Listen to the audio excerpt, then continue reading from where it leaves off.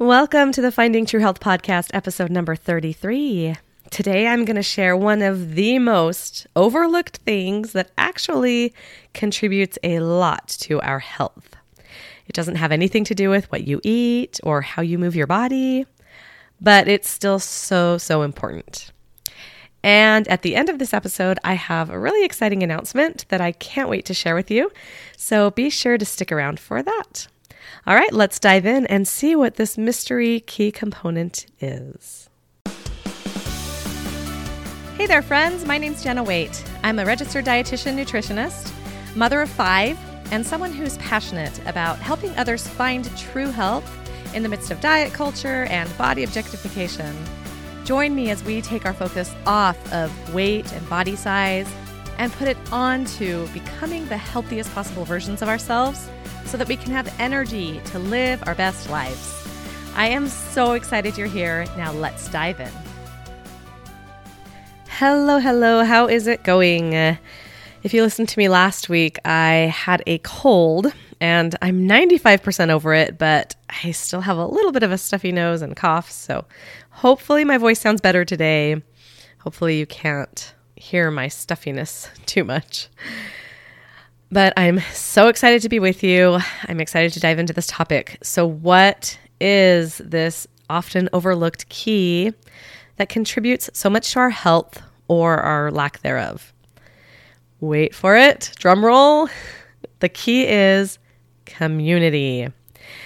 It's the people we associate with, particularly those we associate with on a regular basis.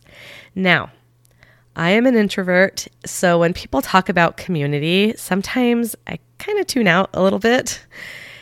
Just so you know, being an introvert doesn't mean that I don't like people or I don't like being around people. I'm actually something called a social introvert. I really like people, but I also need an adequate amount of alone time to really help feel fueled and energized. And I don't really crave those human interactions as much as like an extrovert maybe would. So as I mentioned, sometimes I don't feel like community is as important to me. I'm like, yeah, this is great for all the extroverts out there, but it doesn't really apply to me. And I can even trick myself into thinking that I'd be perfectly happy if I were always alone. But I had an experience recently that proved me wrong and showed me the importance of community. And we're going to dive deep into why community is important here in a little bit. But I had an out-of-town business conference recently, and I was really looking forward to going alone and getting a little time by myself. Because I live in a house with my husband and 5 kids, and I have so many amazing people in my life, including friends and extended family members and colleagues and neighbors and clients and mentors and just incredible people who I just love spending time with and being with. Because of that, though, I don't naturally have a lot of alone time. And so I was really looking forward to just being alone for a bit. Well, at the conference, I made a few new friends here and there, but for the first couple of days, I purposefully didn't make lunch or dinner plans with anyone. I was just really looking forward to getting some work done and, once again, just being alone. And for the first 2 days, that was great. It was just what I needed. But by the third and final day of my conference, I started feeling a little bit lonely, and I started craving some more human interaction and community. So thankfully, that day I sat by a wonderful, really sweet gal named Wendy, who had also come alone to the conference. And then we met 2 more super nice ladies named Laura and Kimmy, and the 4 of us ended up going to the various classes together throughout the day. And I really appreciated having some new friends to interact with. And it again reminded me of the importance of this topic on community. So if you're a fellow introvert, even we need community. We need that social interaction. But today I mainly want to talk about why community is important to our health in particular. Research is really clear that community influences so much of what we do and think and how we behave. It's found that it is much easier to create and maintain healthy habits when you're in a supportive community. It makes it easier for you to believe in yourself. People with strong social networks tend to have better coping skills, reduced anxiety and depression, a greater ability to cope with stressful situations, enhanced self-esteem, greater mental health, and being in a community just creates a sense of belonging, which is so important for us as human beings. Did you know that behaviors can actually be contagious? This is backed by tons of research in different fields such as medicine and psychology and marketing. And studies have shown that we make choices and decisions based on what other people think, what other people want, what other people do, and on what we think they want or think, or what we think they want us to do. That makes sense. So we make decisions based on other people's actions and choices and thoughts, and also on what we think they want us to do and think and say. Particularly when it comes to our health, those around us have a big influence on our beliefs, our behaviors, and so ultimately our overall health outcomes. We humans are great at something called mirroring. Mirroring is the behavior in which one person unconsciously imitates the gesture, speech, pattern, or attitude of another person. Mirroring often occurs in social situations, particularly in the company of close friends or family. And it's really interesting to watch this. If you watch a conversation going on between two people, you can really see how they kind of start to mirror each other's actions and facial expressions and emotions and voice inflections. It's just fascinating to really watch and to dive into the science of that. Dr. McGonigal, she wrote a book called The Willpower Instinct. And I like a passage from that book. She said, "Humans are hardwired to connect with others. Our brains have adapted in a nifty way to make sure we do. We have specialized brain cells called mirror neurons, whose sole purpose is to keep track of what other people are thinking, feeling, and doing. These mirror neurons are sprinkled throughout the brain to help us understand the full range of other people's experiences. So they help us create empathy and really try to get in people's shoes and understand where they're coming from. But they also, as a side effect, I guess, make it so that we tend to act similar to people around us. So for example, think about a time when maybe your husband or child came home from work or school and they were sad, or maybe they were angry. Did you find yourself just naturally getting sad or angry as well? What about when you are around someone who's just really excited for whatever reason? There's a good chance that you became excited too, and that excitement rubbed off on you. Or maybe you find yourself kind of complaining or being more critical around certain people who tend to complain a lot and be critical of others. So if we end up mirroring those around us, you can see how important it is to really choose carefully the groups and the individuals that you want to be a part of and be around often. I noticed this recently again at that conference that I was just telling you about. There was a fair amount of diet culture talk going on just because that's the world we live in. It's common when I get out of my little happy bubble of weight-inclusive, non-diet colleagues and friends and clients. Sometimes I'm kind of reminded, oh yeah, this is the world I live in. But there was a lot of talk of weight loss and of, body shrinking and how amazing that was. And I really noticed my body image suffered during that conference. I started speaking more negatively about myself in my head when I looked in the mirror. I started having thoughts of, what do I need to do to lose weight? And all those things that I've been working so hard to overcome just started creeping back in because of who I was around and the different messages that they were sending. On the other hand, though, one of the speakers at this conference was Kelsey Nixon. She has been on Food Network and she has some cookbooks, and I found out that she has a podcast. So I've started listening to her podcast. It's excellent, by the way. And she talks about cooking and making dinner. And I found myself, as I was listening to her podcast, I found myself getting excited with different dinner ideas that I wanted to try when I got home, and kind of lit a little fire in me for being more consistent with my making meals for my family.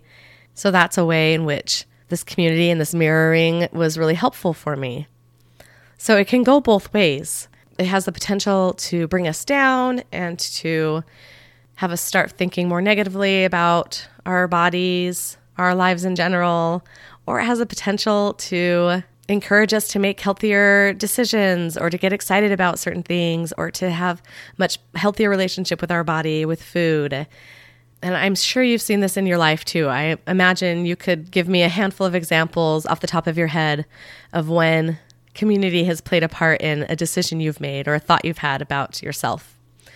Another important point I want to make about community is that community can strengthen belief. We see this when we go to church together with other people of similar beliefs. If you want to strengthen your faith, then it makes sense to be around others who are also strengthening their faith. But outside of religion, even, community can really strengthen the belief in your ability to continue with long-term permanent changes. And this belief is critical when trying to develop a healthy lifestyle that is going to be sustainable. And studies are clear that belief is much easier when it occurs in a community. Charles Duhigg, who wrote the book The Power of Habit, said something I like. He said, people might be skeptical about their ability to change if they're by themselves, but a group will convince them to suspend disbelief. A community creates belief. The same process that makes AA or Alcoholics Anonymous so effective, the power of a group to teach individuals how to behave, happens whenever people come together to help one another change. I heard just today somebody say nobody makes significant change or improvement in their life without the help of another person. And I don't know if that's 100% always the case, but I know that's been the case in my life. And I'd be willing to bet that it's the case in most people's lives. That's one reason I really like going to business conferences, is because it helps me see what's possible with my business. It allows me to push aside the fears and the unbeliefs that I have about myself. When I see others who have done just that and have gotten to where I want to be, it allows me to see what's possible out there and to experience more confidence when I see other people who have achieved things that I want to achieve. And that's how it can be with our health. When we see other people who are making healthy habit changes, healthy lifestyle changes, or who are healing their relationship with food, or starting to speak more positively about their bodies, this gives us permission, it gives us the hope, it gives us the encouragement to keep going on our own journeys. Another thing I love about communities is that they provide opportunities for service. And getting outside of yourself, getting outside of ourselves and serving others is often the quickest way to feel love and to feel happiness. And it also just helps remind ourselves what's most important in life and helps us feel a bond with those that we're serving as well as those that we're serving with. It's interesting because service often serves us as much or even more so as it does the people we're serving. And again, studies are clear that service can actually improve our health. We found that when we practice compassion for others through serving them, those compassionate feelings are also projected onto ourselves. We've discovered that women who serve more tend to have decreased levels of body dissatisfaction. We're more compassionate with ourselves and our bodies, which I thought was really interesting. We live in such an incredible world. We have so many opportunities to be part of communities, both in-person communities and communities online. This is good and bad because there's also something called confirmation bias. And when we only surround ourselves with people who think the same as us, then we have a hard time seeing the other side and having compassion for those who don't believe the same things we do and don't agree with us. And so I'm a huge fan of trying to be a part of communities where people have different beliefs and maybe ideas than I do. But I'm also very careful to make sure that the communities I am surrounding myself with are ones that still have the same goals as I do. So for example, with politics, it's very divided and we all have our opinions. But I am happy to be around somebody who has different political beliefs as me, as long as our goal is the same, as long as we're both trying to get to the same end point. I love being around people who have different religions than me, different ways they express their faith, as long as we both agree on the goal of loving and serving others, loving God. As long as that is the goal of both of us, then I am more than happy to hear other people's opinions and experiences and thoughts on religion and faith. And so I just encourage you to think of that when talking about your health.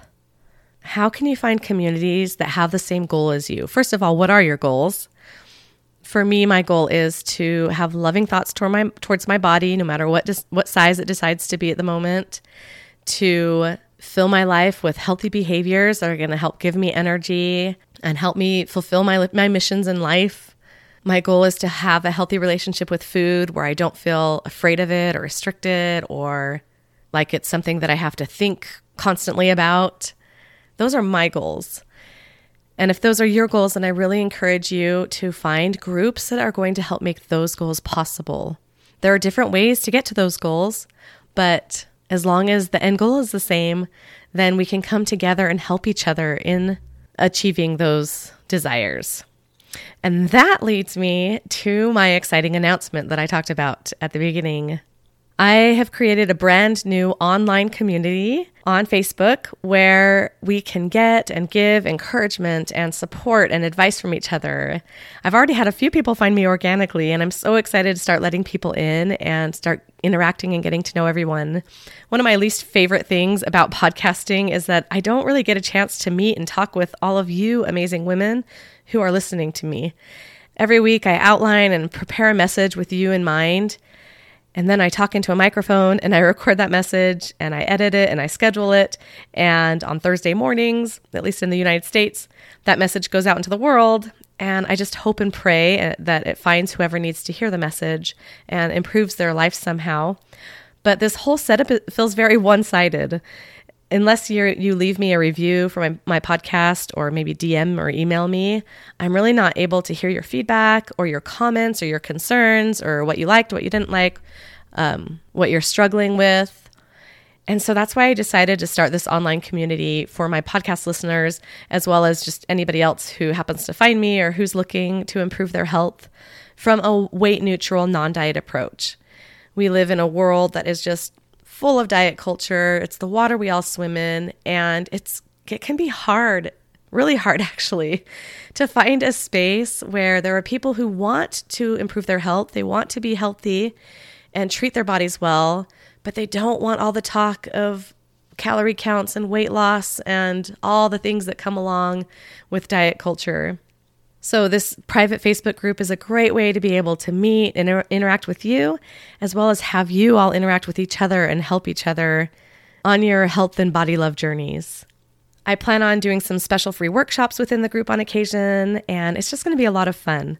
So come on over, join the fun with us. Let's build a supportive, encouraging community where we just lift each other up and we all benefit along the way. I have a link in the show notes that will take you straight to it.